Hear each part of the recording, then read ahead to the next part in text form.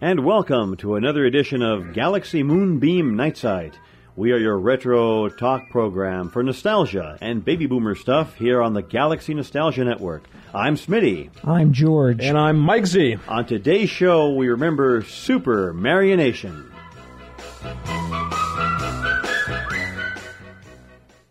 Well, thank you for joining us on another edition of Galaxy Moonbeam Night Site. We're very pleased to have you with us. We have a fun show today, and we're going to start off by playing a little bit of music. See if this evokes any memories. I wish I was a spaceman, the fastest guy alive. I'd fly you around the universe in Fireball XL5. Way out in space together, conquerors of the sky. My heart would be a fireball.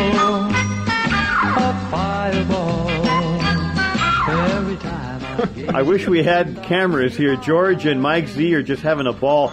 George is doing the frog. That's the frog if ever I saw it. Does that song evoke any memories? Well, it probably should. It would be reminiscent of the golden age of Supermarionation in the early 60s, part of the British TV invasion. And George and Mike Z are going to talk all about this. It's a great topic. I'm going to turn it over to them and just turn them loose and get your rockets ready to go, because here we go. Oh. Mike, George? This is a juicy topic, man. Well, I could sink my teeth into this for about 2 hours. Okay, now I've never heard anybody else talk about this. I don't think there are too many people under the age of 40 who would remember it. But when I was a kid, and I'm talking about in the early 1960s, living in New York, how clearly do I remember sitting in front of our black and white Dumont TV and watching Fireball XL5 and Supercar and some of the early 60s British import Supermarionation shows that were done by, actually it was Gerry and Sylvia Anderson in England. Now, George and I are going to throw this around because, George, you remember watching these shows also. But let me first tell people what it was, if you're not too familiar with it. These were shows that were originally done in black and white, and they were not animated. These were done with marionettes. These were done with puppets. But they were done in a truly unique and advanced style. These shows were typically set sometime in the future. And the first one that we're going to talk about chronologically was Supercar. Supercar came out in the early 1960s. And the theme of the show was a car that could both fly and go underwater and, of course, roll along on the road. And the car was owned by a crime-fighting organization whose job it was to travel around the world, under the sea, and in space, and fight crime.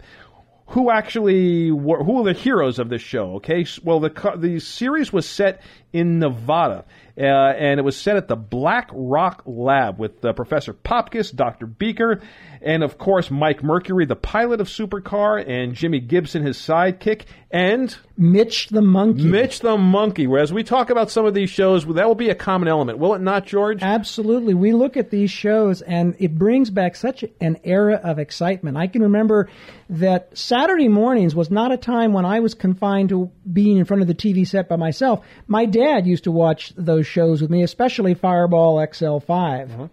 And what's so exciting about Supercar was that it reflected what was going on in real life at that time. My father, being an aerospace engineer, was involved with high-tech, multi-purpose aircraft, most notably like the X-15 rocket plane, the SR-71, and other planes that inspired the Supercar, which was actually tracing its historical origins to Jules Verne, the master of the world, had a aircraft that could do all of the things that the Supercar could do. It could be a submarine, it could fly in the air, it could be a very fast car. Oh, okay. Well, Supercar, there were 39 episodes of this show done. And I can tell you for a fact that not only did I see them all when they ran on TV, but I now have them all on DVD.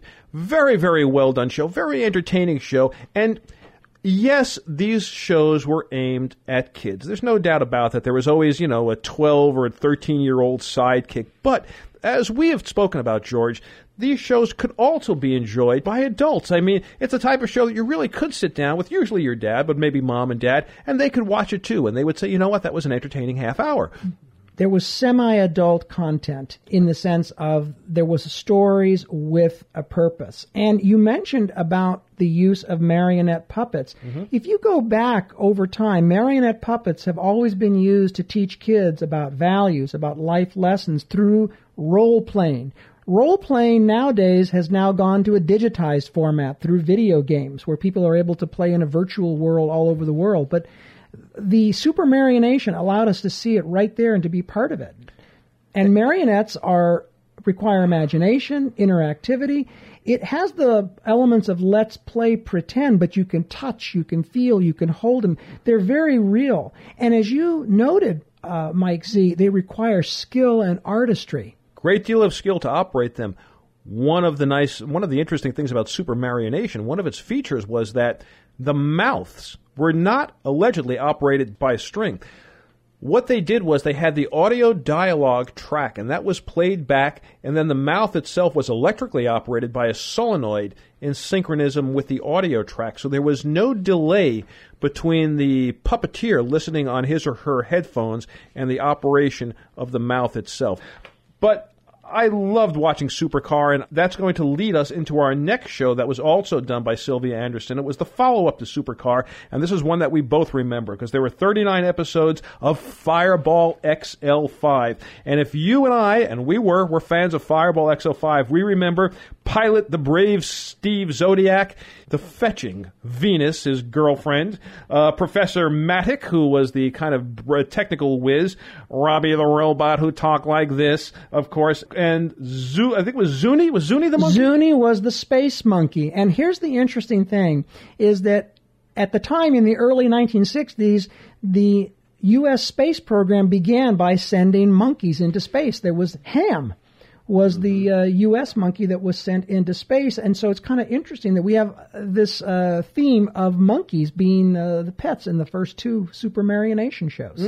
And Fireball XL5 was, I believe, the first one of the shows to be heavily marketed insofar as, the toys would go, heavily merchandise. I know, because I had an actual full-size Fireball XL5, and I also had all of the elements of Space City.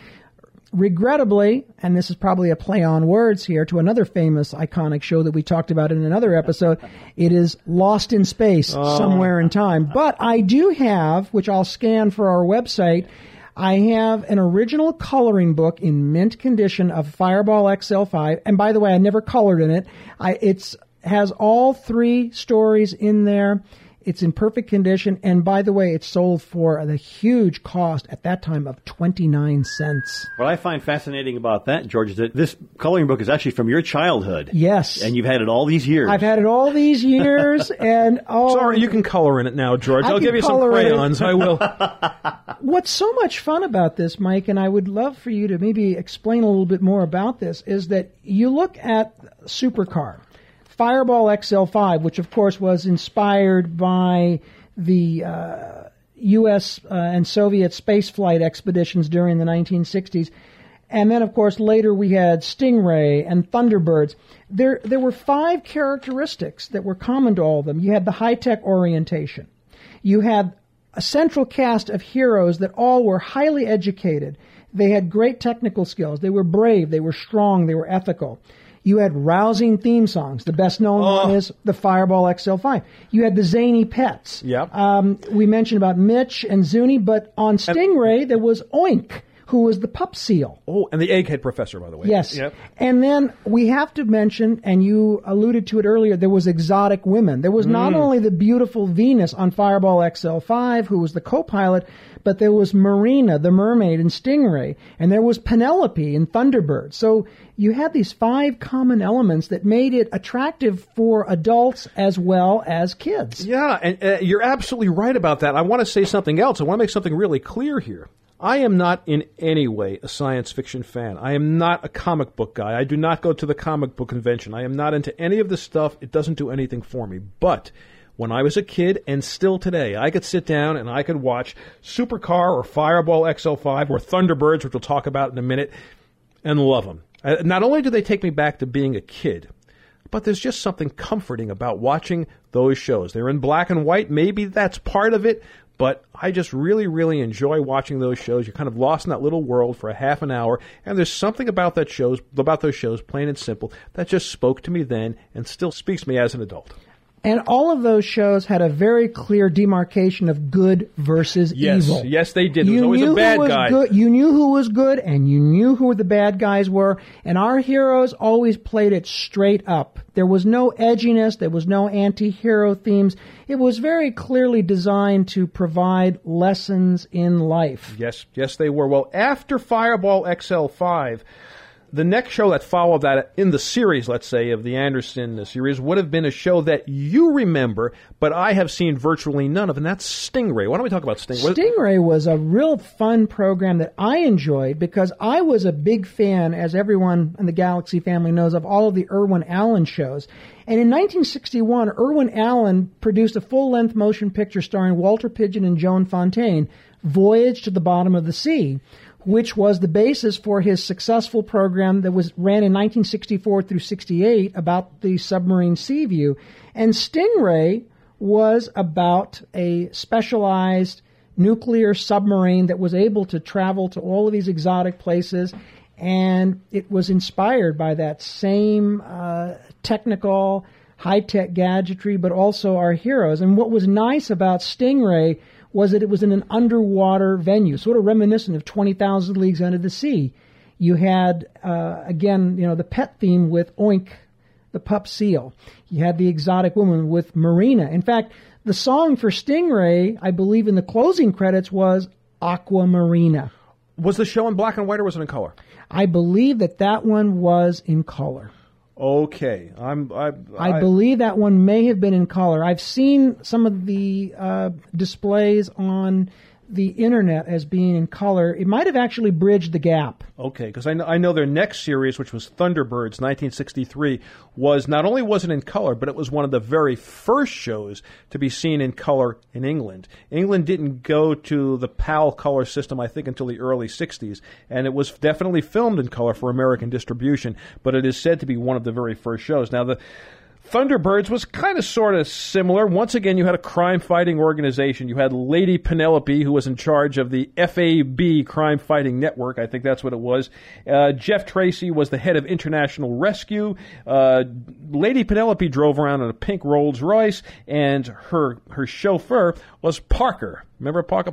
Yes, ma'am. Where would you like to go, ma'am? I'll take you. They're kind of like a reformed criminal guy, you know. I do remember that. Yes. And who was the brains of the brain? His name was Brains. Brains was, of course, as these other shows, kind of the wizard, engineer, scientist guy who stayed in the lab and came up with all types of crime-fighting tools for them to use in the Thunderbird rockets. And I remember as a kid that was sort of what we would tell people. Like, we call, really the smart kid would be called Brains. And it was after and inspired by Thunderbirds. Now, what's interesting about Thunderbirds and the British invasion is that my recollection of Thunderbirds and why I was able to watch it with my parents was that Thunderbirds played off of the James Bond phenomenon. Yes, it did. Good point.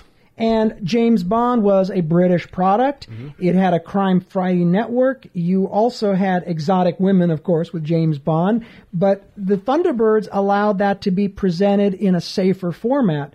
Now, I had a question for you, Mike, and this is something that I've never been able to get a full understanding of. Okay. But it seems to me that by this time, with the Supermarionation programs in high gear, that the success allowed Thunderbirds to be converted into a full-length theatrical release that I remember seeing in the movie theaters, and I believe the title was Thunderbirds Are Go. Yes, that was their catchphrase, Thunderbirds Are Go, and yes, it was the first of the series to be converted into a full-length feature film. That is true.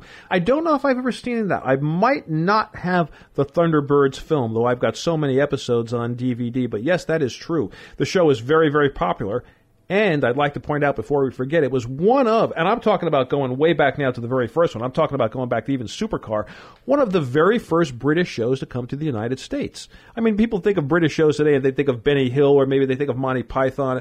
This was a very, very early British import show, all of these. I think that it came along at the time that The Avengers came into play. Oh, that's right. That's a good point. Of course, I didn't even think of the Avengers. The You're Avengers right. was a British product that was brought in, and of course it featured the very famous Diana Rigg, and before her predecessor, Honor Blackman. Okay. And so there was a commonality that was being woven there. But I think what was interesting about it was at that time, I remember that as kids, James Bond was regarded as being somewhat edgy, adult content. Yeah. And again, Thunderbirds was a safer version.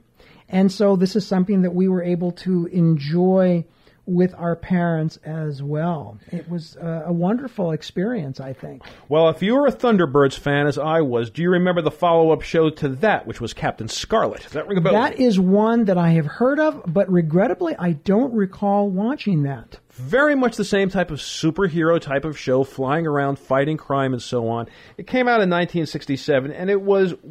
We're kind of winding down more or less to the end of the line for the Andersons because there were a few follow-up shows. There was a show called Joe 90, then there was UFO, which was actually a live show, and there was one that I think you remember. What was the one you were telling me about? The one that I remember that was produced by the Andersons was titled Space 1999. That's right, Martin Landau. It had Martin Landau and his then-wife, Barbara Bain, and it ran from 1975 through 1977, and that also was a pioneering show because it was released in syndication. Okay. And the success of Space 1999 actually made possible, about 12 years later, the successful release of Star Trek: The Next Generation, which, of course, ran for a long time in syndication. Had they turned from Supermarionation to live acting, because Space 1999 was with actors? Yes, it was with actors, but it had a lot of the same gadgetry that we associate with the Thunderbirds and with Fireball XL5.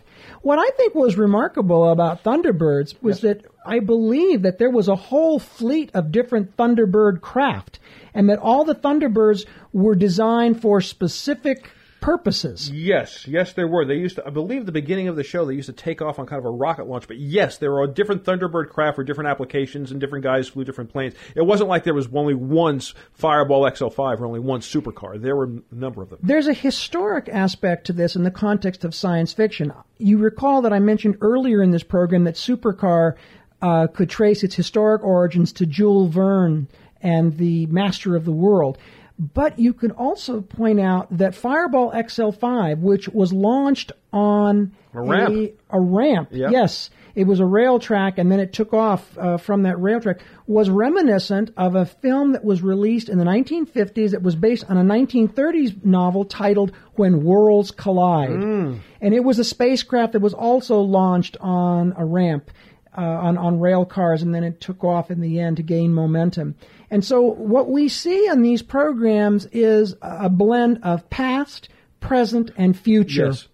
And I think that was what was so special about those Supermarionation programs, is that there was that unique nexus of past, present, and future. And because there were so many obvious connections with some of the earlier classic works that we had mentioned, that there was a teaching aspect to this. There was indeed. And also, I'd like to point out that, don't forget, in the early 1960s, even the mid-60s in this country, it was, as a friend of mine would call, the we're going to the moon decade. People were very optimistic, and technology was going to save us, and we were going to the moon, and the stars were the next step, and get off the ground and get up into space, and there was that type of optimism about these shows. Yes, and in fact, I'll use that as an opportunity to make a pitch. That was yours truly's first guest appearance on this wonderful program. The title of that program was, I believe, Man, Moon, Media, and Myth. That's correct. And we talked about that particular era, and that was my introduction to all of you. And that was a good show, and it's available for download on our website. You know what? This is a fascinating topic. I'm just sitting back listening to you guys. This is fantastic. We're going to pause for a retro commercial, and then we're going to be back with more on this topic. Supermarionation and Fireball XL5, just fantastic. You're listening to Galaxy Moonbeam Night Site on the Galaxy Nostalgia Network. If you like figs, you'll love the real fig taste in Fig Newton's cakes. To prove it, we found some average, ordinary, everyday fig lovers and asked them about the real fig taste in Fig Newton's cakes. Average, ordinary, everyday fig lovers, what about the real fig taste in Fig Newton's cakes? Fig Newtons taste like jelly. Jelly made of figs. You know, that made with figgy good jam? Goody fig jam? Gooey. I mean gooey fig jam. Mm-hmm.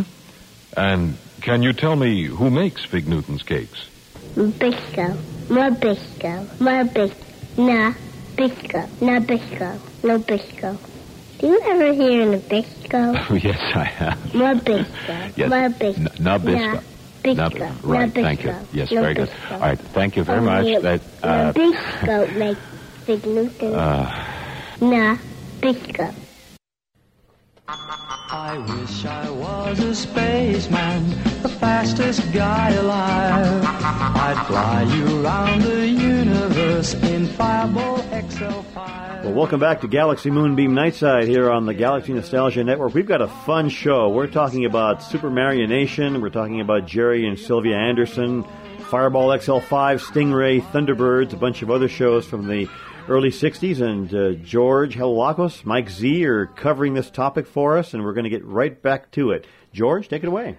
I have a very specific reminiscence about Fireball XL5. It's my best remembrance of the show, and I can't recall exactly the sequence of episodes, Mike, but I believe that the entire cast is assembled at a space bar, and Steve Zodiac, who's our central hero, actually ends up singing the Fireball XL5 theme song. Robert the Robot is playing drums, and it was the first and only time in the series that the closing credits were not sung, but it was just a pure instrumental version. Well, you, sir, are a Fireball XL5 expert, and I am sitting here like Robbie the Robot with smoke coming out of my ears because not many people remember that. That was the next to the last episode. That is true. They all got on stage, they sang the song, and then the closing theme used over the closing credits was purely the instrumental version. Now, the tune, by the way, the official name of the tune is I Wish I Were a Spaceman. It is sung by Don Spencer. The tune allegedly became a minor hit in England at the time, though I looked at the British charts at the time and I don't see it. But here's an interesting point of trivia. Allegedly, Don Spencer is the brother-in-law of Russell Crowe, the actor. Hey, I read this on the internet, so it's got to be true, right? One of the things I wanted to ask you about was that I remember listening to the song. It's an iconic song, It's an of course. iconic song. And all of us in school memorized the lyrics, but I didn't realize until years later that there's actually a third verse in which he says, but though I'm not a spaceman, it turns out to be it's all imagination. I mean, because the song begins with, I wish I were a spaceman, but he admits that he is not a spaceman. He's never going to get to the stars. It's a love song to his girlfriend, exactly. Really, is what it is. But there were, I think, 3 or 4 verses, one of which was not used in the show. And I think it was the third one. Okay, could have been. But I played that tune myself on my radio show. It is one of the best unknown, forgotten rock and roll tunes of the 60s, of the pre-British invasion days. Did that chart, Mike? How did it do back in the day? Well, like I said, I mean, it didn't chart on the American charts, and I have a book that also has the British charts, and it didn't make top 40. It might have hit top 100 or something in England, but it's a catchy tune. It really is one of the best ever. One of the things I wanted to ask you, since you've done a lot of the research on this program, what I remember at that time, watching the Ed Sullivan Show, Senior Wincus, the puppets were somewhat elementary, almost had a comedic nature to them. Did this Supermarionation program bring a degree of seriousness and more higher level of artistry and sophistication? Oh, I don't think there's any doubt about it, especially in the production values. I mean, the very first show, of course, being Supercar, wasn't bad. Fireball XL5 a little better, but as you get into some of the later shows that they did, particularly Thunderbirds, no expense was spared. And if you watch these shows, you would have to agree that it would be hard to advance puppetry any further than where it was at that time. Production values very high. Corners were not cut anywhere. Writing was not bad. I don't know. There's such enjoyable shows, and I do not even think that any of these shows are currently popping up on any of the retro cable TV channels. I could be wrong about this, but I don't think they show up on any of the old channels. Am I correct? I believe you are correct, and I'm surprised that the Sci-Fi Network has not used this as an opportunity. You could have a marathon on any one of these shows. They've done it before. They did it for Time Tunnel, for Lost in Space, for a lot of other iconic programs from that same era of the 1960s. I think it would be fun to bring back these shows and to see what you could do if you could generate interest on this, because there's obviously a music angle. Yes. There's a collectible angle. Yes. There are the production values Yep. angle. Yep. And I wanted to ask you another question here about the legacy factor. Again, I mentioned that puppets, up until this era, were thought of as to being somewhat elementary and sort of a comedic aspect. This presaged puppets becoming part of mainstream education and TV. I mean, think about the Muppets. Think about Sesame Street and all of the events that have followed. Did this have a contribution towards making this a legitimate form of entertainment value? I can't imagine how it could not, because these shows were so pervasive. They were all over the place, and they were very well distributed, and there was a long series of them, and it's hard to imagine how they could not have had an effect on other, kid shows and puppet shows and so on. And the Muppets, which clearly are not just for children. I mean, the Muppets have a broad appeal to adults also. So I can't see how it could be otherwise. If these shows turned up again on cable TV, they would, first of all, I think, very quickly become cult classics. I have no doubt some of the theme songs would become popular. I don't know why these shows are not seen anymore. I don't know. But you can get them all on DVD, and I would be willing to bet that the few merchandising collectibles that turn up are probably very sought after. I think what's really fun when I think about these wonderful programs is the good values that they provided, the inspiration. One of the things that I thought was kind of neat was that while there were these nerdy-like characters that you mentioned, Brains being one, and the professor on another one, what I found really interesting was that the lead characters, they were strong, they were brave, the females were beautiful, but they were smart. And so there was actually an educational aspect where my father would say, see, if you work hard and you stay in school and you learn your lessons well, you can learn to fly, or you can be able to create new inventions and identify new frontiers of knowledge. So there was always that inspiring aspect. I think so much of entertainment today leaves very much to be desired because there's nothing there to inspire us, to make us feel good. And even, like you said, the music had that. So much of what we see today has a dark quality to it, and it leaves you on a down feeling. Ironically, we don't live in optimistic times, do we? I mean, the 60s were definitely optimistic times. That's why it was called the Soaring 60s. Oh, okay. And so that's what makes it so exciting about, our look back at this. And who knows? As you said, maybe with someone that is listening to this program, there'll be an opportunity for them to create a letter writing campaign to bring them back. But it's so nice here on the Galaxy Nostalgia Network that we have an opportunity to discuss this and maybe introduce yet a new generation to the exciting world of Supermarionation. They're all available on DVD. Go get them. Absolutely. Well, guys, thank you so very much. I just sat back in the show and just listened. This is fascinating. What a great topic. George, Mike Z, thanks a lot.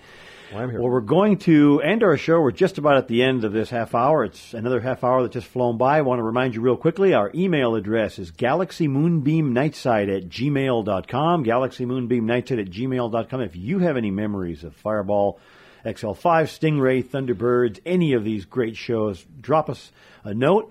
Don't forget our website, galaxymoonbeamnightsite.com. You can download any of our past 80-plus shows and look at some great pictures. And, of course, if you want to see more great pictures, including some of the scans that George is going to do for us, look on our Facebook page, Galaxy Moonbeam Night Site page on Facebook. And make sure that you like us when you're there. Click the little box that says like and become our friend. That's all the time we have on this show. We thank you so much for joining us. I'm Smitty. I'm George. F.A.B. Gilbert. I'm Mike Z. There you go. There you go, Mike Z. Well, thanks. Thanks, folks, for joining us, and we'll catch you next time. Okay.